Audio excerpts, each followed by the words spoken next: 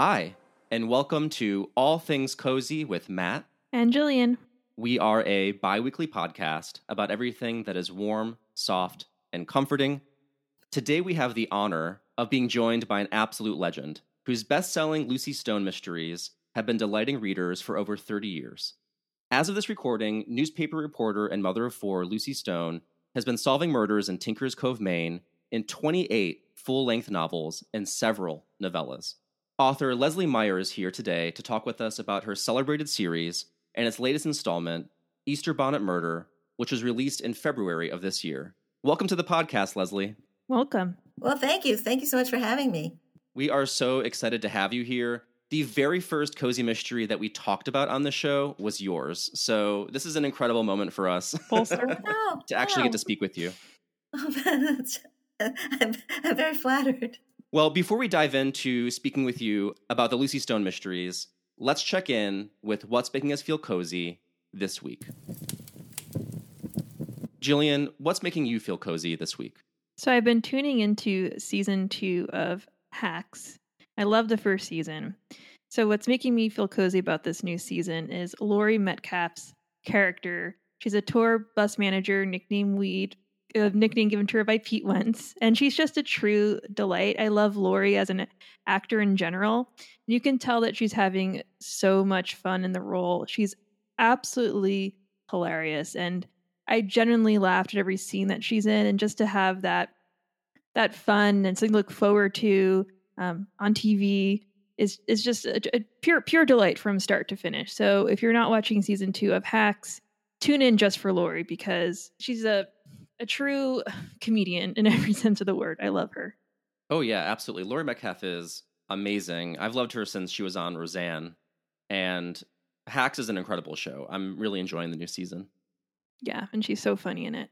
Well, what's making me feel cozy this week is Mary Zimmerman's play, Metamorphoses, which I saw performed by the company at Pasadena's A Noise Within Theater. Based on the myths of Ovid, tales of Midas, Orpheus, Aphrodite, and more are given a modern sensibility and performed in a pool on stage, which that alone is such an experience to see people performing a play from a pool. They use it really dramatically in ways you wouldn't expect. And the only reason I was there was I work at a high school, and so I went as a chaperone. And what was extra cozy about this was it was really one of those amazing things to witness the power of live theater, because these middle schoolers and high schoolers were so enraptured and into the storytelling, because it's kind of like told through all these different tales and myths. One of the ones they hit on is the myth of the daughter who falls in love with her father.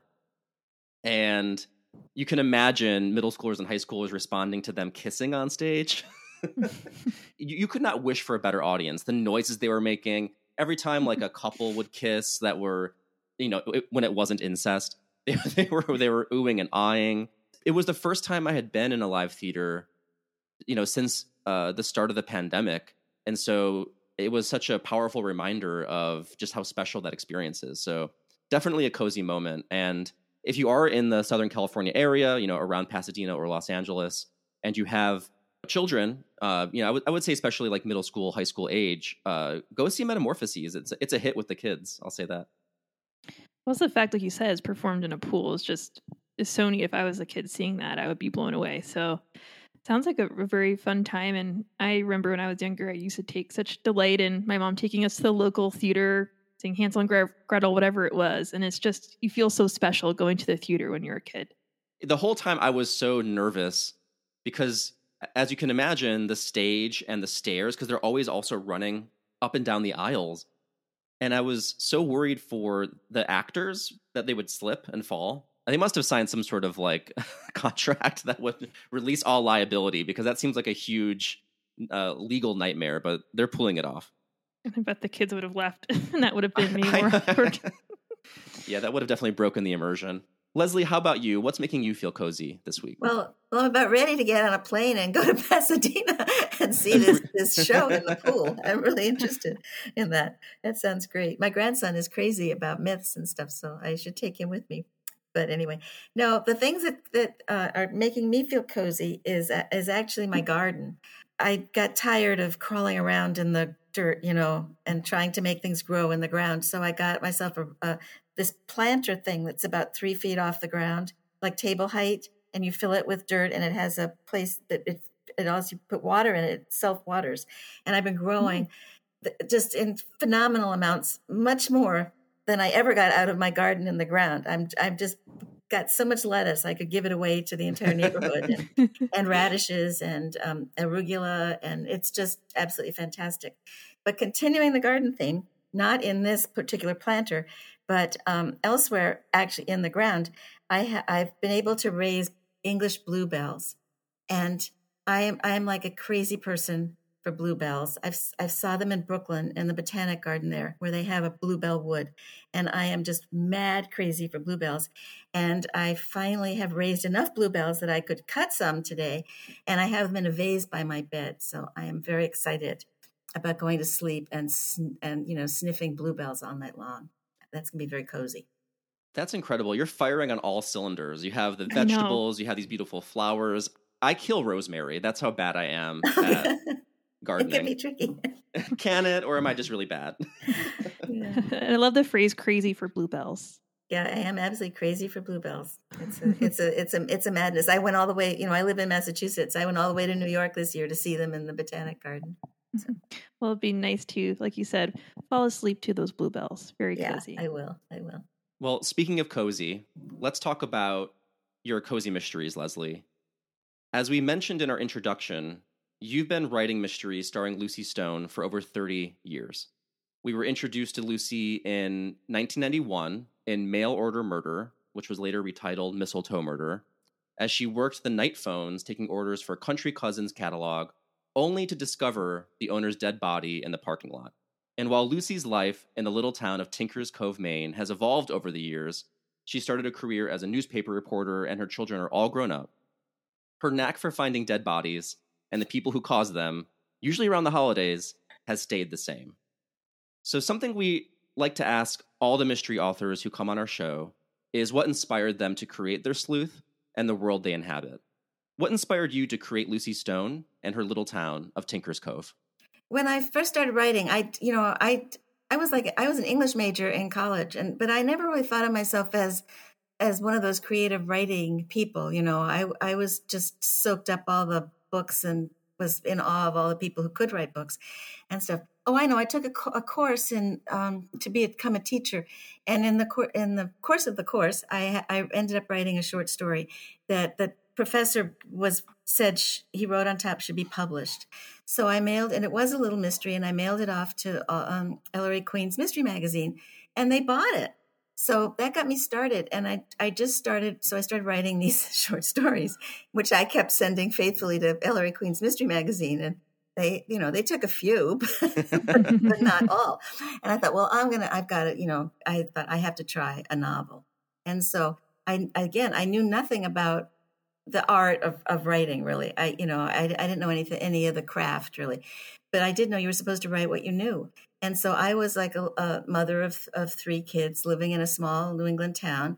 Of course, I created Lucy Isn't Me. I don't find any bodies, I just or so you say. Well, yeah, an occasional mouse.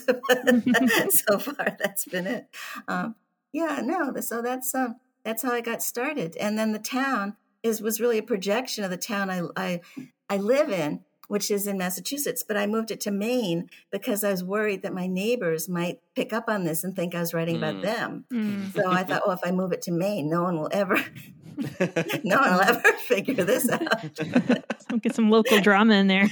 Yeah. So that's kind of how it started. And then as things happened, I ended up becoming a reporter for a little local newspaper, one of the weeklies that used to be everywhere, but now have all gone to heaven. But and that just seemed to be a natural way to keep Lucy investigating. But again, even as a reporter, I never really got the biggest deal was when the helicopter, the crop dusting helicopter crashed in a cranberry bog. and everybody was fine. That's as close as I ever got to a really exciting story. Well, you mentioned that Lucy isn't you, but she's so well drawn and consistent. It's like you've lived with her for all your life. But if you had the chance to rewrite Lucy's character over again, would you change anything? I don't think so. There was, when I started writing, all the female protagonists were independent girls who had issues, like they were survivors of abuse or alcoholics or drug addicts or bad love life or something. And I thought, by making Lucy sort of, putting this in quotation marks, like a normal person without a lot of issues and stuff, I thought it made her maybe a little different and cozier and more relatable. Yeah, she definitely is relatable for sure. She's no pushover. I like Lucy, and I like Lucy. Yeah, I wouldn't want to go up against her. Yes. No. So nearly every book in your series centers around a holiday of some kind. Mm-hmm. When did holidays and special events become a theme for your series? Right at the beginning, because that was the one thing I knew about getting published. Apart from writing what you know, the other rule was write a book about Christmas, because everybody buys books at Christmas. And so I made my book about Christmas. And then I tried to break away from that. I wrote a book about a ballet recital. I wrote one about Lucy going back to school. But my editor just really likes the holidays. The good thing about writing a book set in a holiday is it gives you sort of a framework. You already got a timeline set up for yourself, so you can work with and stuff. And the other thing is that people like I go into my library, around Christmas time, all my books will be out there on display, mm-hmm. So people get reacquainted with them. They sort of become perennial. They show up every holiday. But the one I'm working on now is got a patchwork quilt theme, so just different. That's not a holiday. Yeah, it's nice to be able to kind of go in and out of that theme at will. I know Lucy's also traveled as well, so we got some of those adventures in London or in Paris. So she's gotten to stretch her wings a little bit. It tracks that some murders happen not on the holidays. Yeah. And it's also, Lucy has to travel because my editor pointed this out. He said, we have to give the people in Tinker's Cove a break. We just can't, we can't eliminate the entire population of the town. So that's Fair why enough. Lucy goes and spreads chaos elsewhere. Well, from traveling internationally to all these different holidays, the series spans so many locations and time, and it's an amazingly long-running series, and it's an incredible achievement that can't be understated. So how do you stay inspired and disciplined in writing the series, and what lessons have you learned in sustaining it? Well, I've learned a lot about structuring a mystery, and just technically, it's sort of now in my blood. I just sit down and do it, and it seems to work. But I guess what keeps me interested is I read voraciously. I keep up with the news. There's just always things that sort of spark my interest, and that and then I think about them, and I can turn them into a mystery. Like the patchwork quilt one I'm working on. I went to an exhibit of patchwork quilts at the Museum of Fine Arts, and I was just amazed at the diversity and the incredible craftsmanship and stuff. And so I thought, well, this, it seemed like something I could use. And the Easter bonnet, the set in a nursing home. Well, I mean, I was at my book club the other night, and we all got talking about our various experiences with our mothers and fathers in nursing homes, and it just comes from life, like we all go through these difficult times or common experiences, and I always manage to find a murder there somehow. Well, yeah, you touched on something really important too that you share with Lucy, is that innate curiosity. You have to want to be curious and want to know more about what you're writing about, and that's clear and it shines through, like in your example of the patchwork quilt or botanical gardens. It's just you have to be a curious person, I think, to have a series as long running as yours. Yeah, my poor husband, he's died. But the thing was, we'd go out to dinner or something, and Leslie, look at me, look at me. Oh, my mom is always creating stories and narratives about the people that we're eating next to. It's every without fail. It's like, okay. I love the beach. Hers are a little bit more. I'm the woman all wrapped up in towels and a hat and sunglasses, avidly watching everybody else. Oh yeah. Sometimes my partner's like, stop staring. Yeah. In terms of your writing process, do you have like a regular structure to get all this writing done? Because you're so consistent with your publishing, and it's always delivered on time. The way my contracts are structured, I do an outline first, and so really half the job is done. I mean, a pretty detailed outline, and so half the job is done setting up the outline. And I know a lot of people say, well, their characters, talk to them and tell them what they're going to do next and stuff. But I find, I don't know if Lucy hasn't really been talking to me. I kind of tell her what to do, and and I get the outline done, and then it's just a matter of glancing at the calendar and seeing how long I've got, and how, and sort of setting up a loose schedule of goals, and so then I start but I have the outline, so I just sit down in the morning and find out where I am and where we're going, and eventually, you end up with a book. It's pretty cool. Let it rip. Yeah, and your latest one, Easter Bonnet Murder, our beloved recurring character, Miss Tilly, is returning, retired town librarian. Unfortunately, she falls ill and is checked into Heritage House, the town's senior center, much to the acerbic centenarian's chagrin. Mm-hmm. While helping her dear old friend, the winner of last year's Easter Bonnet contest at Heritage House, Agnes Neal, mysteriously disappears ahead of this year's competition, and Lucy suspects Agnes didn't simply get lost birdwatching. So we follow Lucy as she navigates through the cliques at the senior center to uncover the truth of what happened to Agnes. And something I really love about your books and cozy mysteries in general is their balance of dark and light. And in Easter Bonnet Murder, we're treated to both the excitement of seniors as they craft whimsical Easter bonnets and the devastation and trauma created by war crimes. So how did Easter bonnets you spoke a little bit to this in terms of like the kind of picking up things that you're coming to in contact with out in the world, but specifically, how did those Easter bonnets and the war in Bosnia make their way into the novel? And what's your strategy for balancing those tones?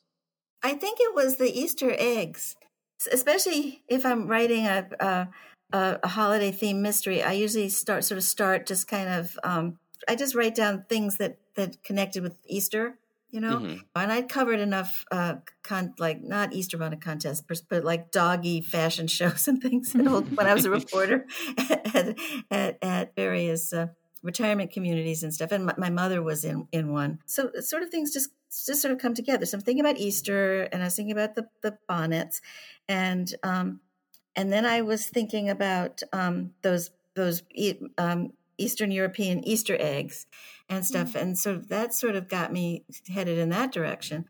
The other thing, though, like when I was working on it, I sort of, my working the way I kept thinking about it was Mean Girls in the Old Ladies' Home, and I sort of, because that really, my mother was pretty well into Alzheimer's when she went into this assisted living.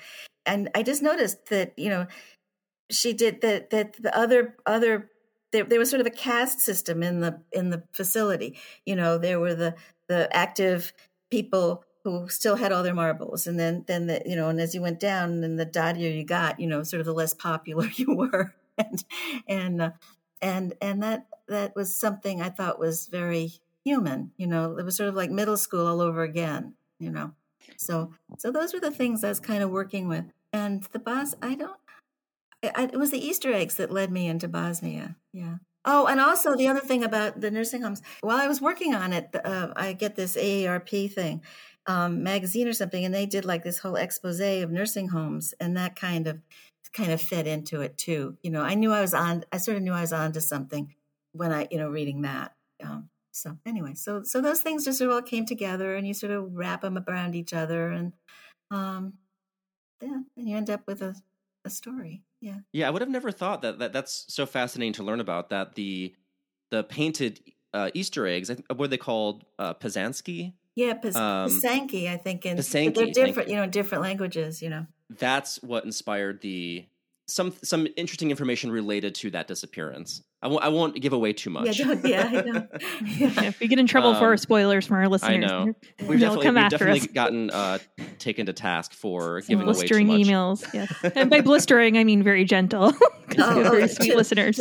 True take everything confession. very Every time, personally. every time I read a book now I read the end first, and which is but it's partly I tell myself I guess I just can't handle suspense, but partly it's also I say, well, see, I do that so I can see how the author is constructing the book. It's really kind of from a literary, analytical. Exactly, you're dissecting it for Exactly. professional purposes. Yeah, exactly. So you mentioned spending a good chunk of time in nursing homes from reporting, and then with your mother. And in the search for Agnes Neal, Lucy keenly observes that missing older folks don't make for hot copy. But Easter Bonnet Murder challenges this notion with its bustling, complex, rich group of elder residents at Heritage House.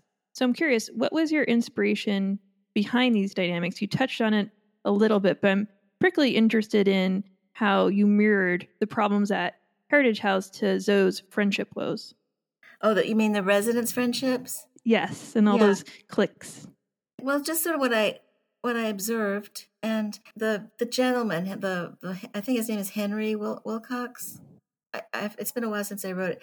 He sort of is based on my grandfather, who was a very upright, sort of very smart man. I think with the clique thing, it's just women, I think, form these little groups, and we do it through our whole lives, in various, if you go to church, there's the ladies who are on the altar guild, and there's the ladies who do the cakes and the coffee after the there are these little knots of and the thrift shop ladies, these little knots of women. It's just something we do.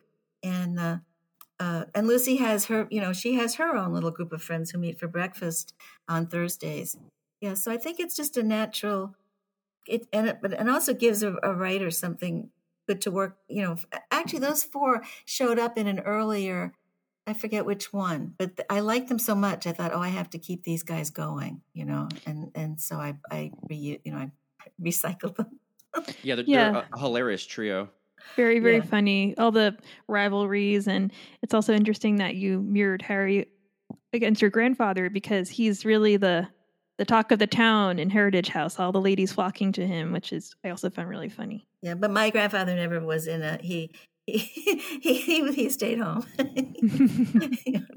In addition to figuring out what happened to Agnes Neal, Lucy is helping her youngest daughter, Zoe, find her own apartment.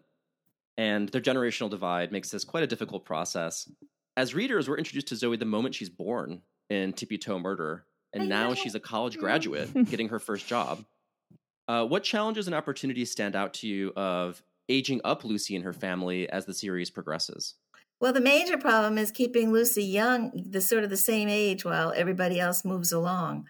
That's been, and I do have trouble, sometimes I sort of equate Lucy's age with my own, and so I'll put some reference in, and then I realize, no. Lucy is supposed to be like maybe, late 40s, early 50s, sort of. She's just sort of stuck there where everybody else goes on. And Miss Tilly, I have to inform you, I've done the math at a few years ago, and she was 120. Oh my goodness. Yeah. So. Yeah. And wow. I love how in Easter Bonnet Murder, they're like, she won't reveal her age, but we know she's over 100. Don't ask too many questions. Yeah. Whereas, I don't even think of her as 100. I'm sort of keeping her like in her 90s, So, but so Lucy and Miss Tilly and certain characters sort of stay the same while others grow on. There's a magic elixir in the water there, I guess. But it's such a pleasure as a reader to have Lucy sort of grow with you in terms of, kind of watching her become an empty nester. And that really relates as I get older, like seeing, my parents go through the same thing, and the way that's handled, and also the more free time that she has is kind of great too. She gets to go out there a little bit more. She's constantly evolving, but it's so funny. Until you said that, I never really thought about, because as a reader, maybe it's just because I want her so badly to kind of stay in the approximate same age. I never questioned that she really was aging a little slower than everybody else. Yeah, no, it just works. She's an aspic, and she's got it. Yeah, which is great. If only I were. I know. Well, it's clear that some of, including Lucy, are drinking from the fountain of youth. Right. But absolutely. But there is, death is inevitable, and Easter bonnet murder confronts death under a more reflective microscope. An example being when Lucy revisits her parents' deaths from a removed perspective with more understanding and compassion for herself. And so I'm curious about how your approach to writing about death has changed as the series has grown and these characters have evolved.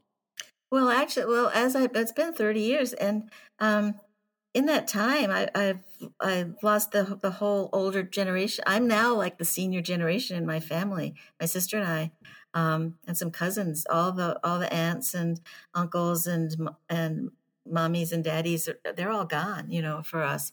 So it's it's just sort of what happens. And then now my husband died back in October 2020.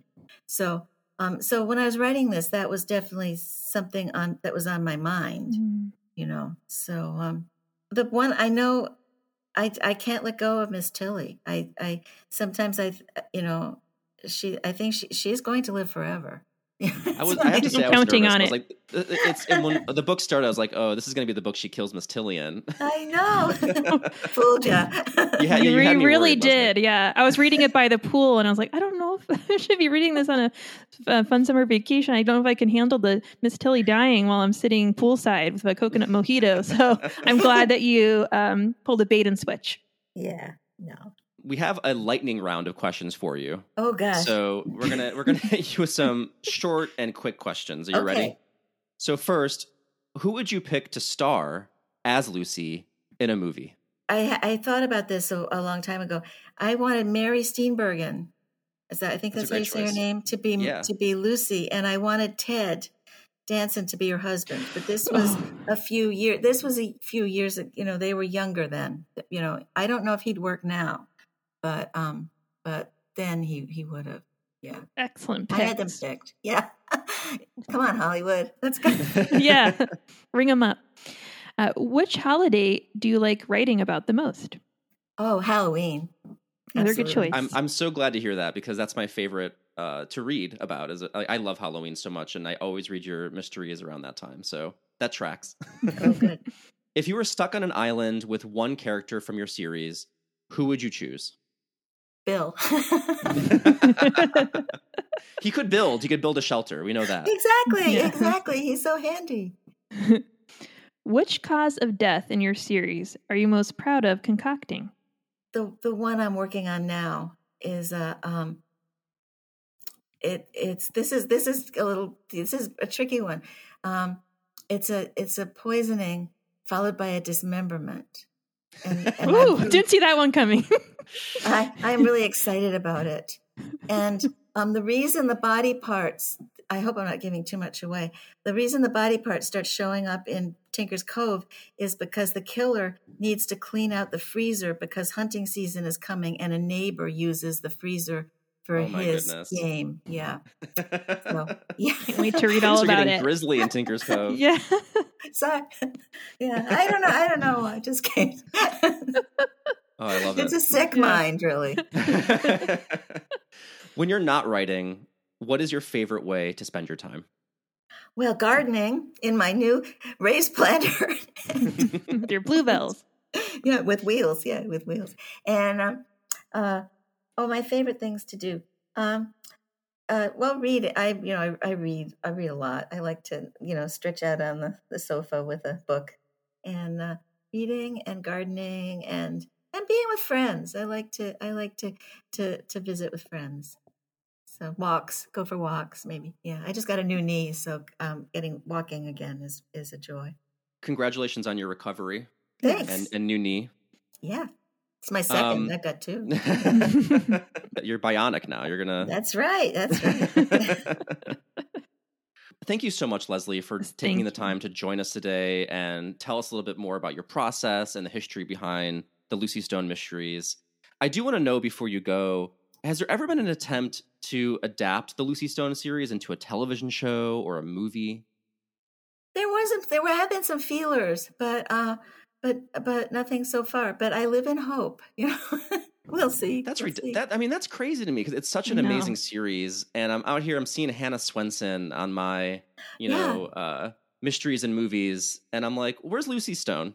Yeah, well, I want to watch write Lucy them a Stone letter. series. Say, "Where's Lucy?"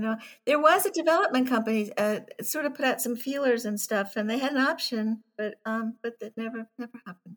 I don't know. We'll see. Fingers crossed. I'm rooting for it to happen. It will one day. I guarantee it. Yeah, Matt and I will petition in front of the Hollywood sign. One more thing before you go. Okay. How can readers and our listeners keep up with your writing? Oh, I do. My husband used to keep track of all the social media and stuff for me. And so it sort of all fell apart. But then my son came to the rescue, and now LeslieMeyerBooks.com is up and running again. That's the website. And you can, but if you just put me, I know I have a son in IT, and it's very upsetting to him that if you put my name in the computer, a zillion things pop up. He's a bit jealous.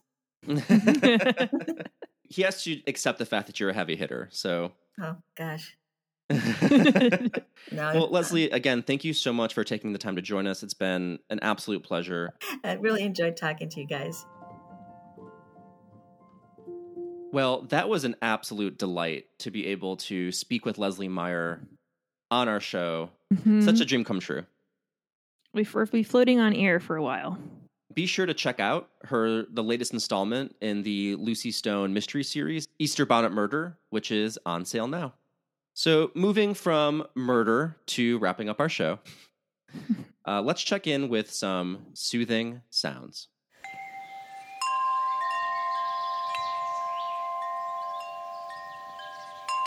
Jillian, what sound is soothing you this week? So I decided to do something different because it is our last episode before our summer break. So I thought, what would be more perfect than throwing a little pop in there? Get the summer kicked off, get it sizzling. Exactly. We have to get our summer jams ready. Who's better to kick it off with than Carly Rae Jepsen, the person behind the hit Call Me Maybe. And she... she came out with a new album, Western Wind, released it on May 5th, and the song I chose is of the same name. It's a very digestible, breezy, beautiful tune, and I can't think of anything better to represent summer than a Western Wind. So let's get the winds a-blowing with Carly Rae Jepsen's Western Wind. How many times can I say wind? Not enough.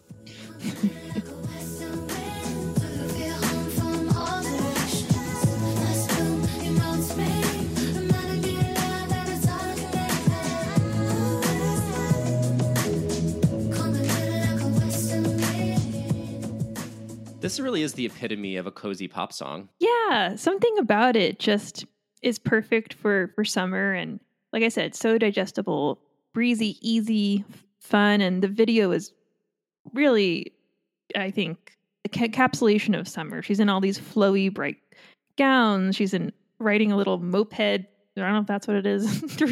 You're asking the fields. Wrong person. Yeah, I know you're a big moped motorcycle guy. So. Yeah, I really enjoyed this. I love any ode to California song. I love California. I never get sick of it being celebrated in music. Yeah, we're sniffing that Western wind. She was inspired when a cowboy passed by and farted. And that's how she got inspired to write this song. I don't like that potty talk. I don't hear about any tootin' or anything like that. What are you listening to? I really like the direction you took your song in, and I wish I had gone into that direction. Mine's really much more of the standard fare that we have on this segment. But I do think it's a really interesting project. So the Birdsong Project is a 200-track compilation benefiting the Audubon Society, and it's a mixture of music and spoken word poetry by incredible musicians and actors. Like, it's the weirdest assortment of people coming together to raise money for the birds, from Karen O to Jeff Tweedy to, which is also, how appropriate, Jeff Tweedy, to Sean Penn reads a poem. It's crazy. And they're as you can imagine, 200 tracks is quite a lot. So they've just dumped 4 albums worth of songs right now, and they're going to continue dropping more until all 20 albums have been released, which I think will be done by the time we hit September. So if you're looking for cozy music to take you all the way from now until when we return in September, check out the Birdsong Project. And the track I'm highlighting specifically is Karen Elson's Fly On. So let's take a listen to Fly On by Karen Elson.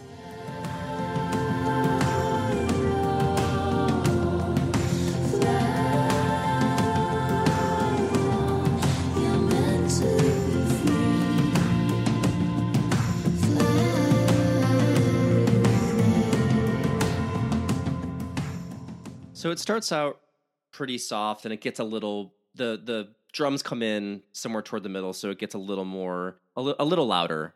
But it's absolutely beautiful. Yeah, overall, yeah, it's a very beautiful song. And it really just puts you in the mindset of seeing beautiful birds spreading their wings and flying. And also, I love the Cinderella-esque, like going yeah, on throughout the song. Ariel. It's stunning, and I can just imagine if I was a bird watcher watching my birds, the song playing in the background, or the starry night sky hanging out. It's a lovely, lovely, lovely tune, and then also the visuals, the artistic rendering. I don't know if it's the same picture for each song, but I think it's different for each song. Yeah, this one's a beautiful heron, and there's some moss hanging and a dock, and then these little twinkling lights. It's really lovely. Great pick, and it's for a good cause. I just realized what a perfect choice it is, given that the victim in Easter Bonnet Murder was an avid bird watcher. Oh, you're right. R.I.P. Agnes Neal. Oh, poor Agnes. So let's burn a candle in Agnes's honor with our weekly candle review. Jillian, what candle are you sniffing this week? This week we're sniffing Elizabeth W's dandelion scent. It's $15 for 3 ounces, so it's kind of on the pricier side. But if you're really in the market for a summer candle that's light, inviting, and warm, this is for you. The description says it invokes flower-crowned memories of picking golden dandelion on a warm summer's night. A gentle breeze and the drifting, carefree scent of wildflower honey, clover, and soft grass. So obviously this is more of a sweet scent, but I will have to say that the soft grass offsets that sweet honey smell. So even though this is not something I would pick up in the fall or winter, it's perfect for summer afternoon. You want to just lay back and relax. This is perfect. If a scent could smell a certain feeling, this would be warmth. It smells warm, if that makes sense. It sounds great and perfect for the season. Yeah, it's like a sweet hug. It's not overbearing. I do think that soft grass, if it wasn't for the soft grass, it'd be a little bit too sweet. But that gives it that fresh scent that pairs up against the sweetness. Soft grass saves the day again. So go get that dandelion by Elizabeth W. Like dandelion seeds, we are taking to the wind and floating off for our summer hiatus. Mm-hmm. Julian and I are taking our slumber indoors in the air conditioning. And we'll be back with brand new cozy episodes in September. Stay cozy, listeners. We really do appreciate you for taking the time to join us and listen to our show and support us on our Patreon. We have a Patreon where you can donate at any level to help out the show. It pays for us trying out new candles or going new places without advertising, right? It helps us try out some cozy stuff and bring them to your attention to tell you if it's worth checking out yourself. So thank you to everyone who supports our show, our patrons, and our regular listeners. If you're interested in becoming a patron, you can support the show by going to patreon.com/allthingscozy, and there's a link to that in our show notes. Shout out to Barbara C., one of our brand new patrons. Yeah, Barbara's a longtime listener of the show, and she always sends us hot tips. For example, she is the one who got us on the trail of Chip and Dale, the new movie that's coming out on Disney Plus, but is streaming right now. So we're so glad that Barbara took that extra step to support us. And yeah, like Matt said, we're really going to miss everyone while we're on our break, but looking forward to catching up with everyone on our All Things Cozy Facebook group and then also on our social media. And we will be doing a better job throughout the summer, keeping up with everyone on it. So if you're not following already, please do. Right. As Julian mentioned, while we will not be releasing new episodes over the summer, we will be active on our social media channels. So follow us at All Things Cozy Podcast on Instagram and join our Facebook group, which is, I think, just also the All Things Cozy Podcast Facebook group. It's a great group of people. We'll be staying cozy all summer there. We're just so excited to come back in the fall and have a new refreshed pep in our step. And I hope everyone has a cozy summer. Yeah, stay cool out there. Have a great summer. Thank you all again for listening, and thanks to Leslie Meyer for joining us today. Until the fall, stay cozy. Stay cozy.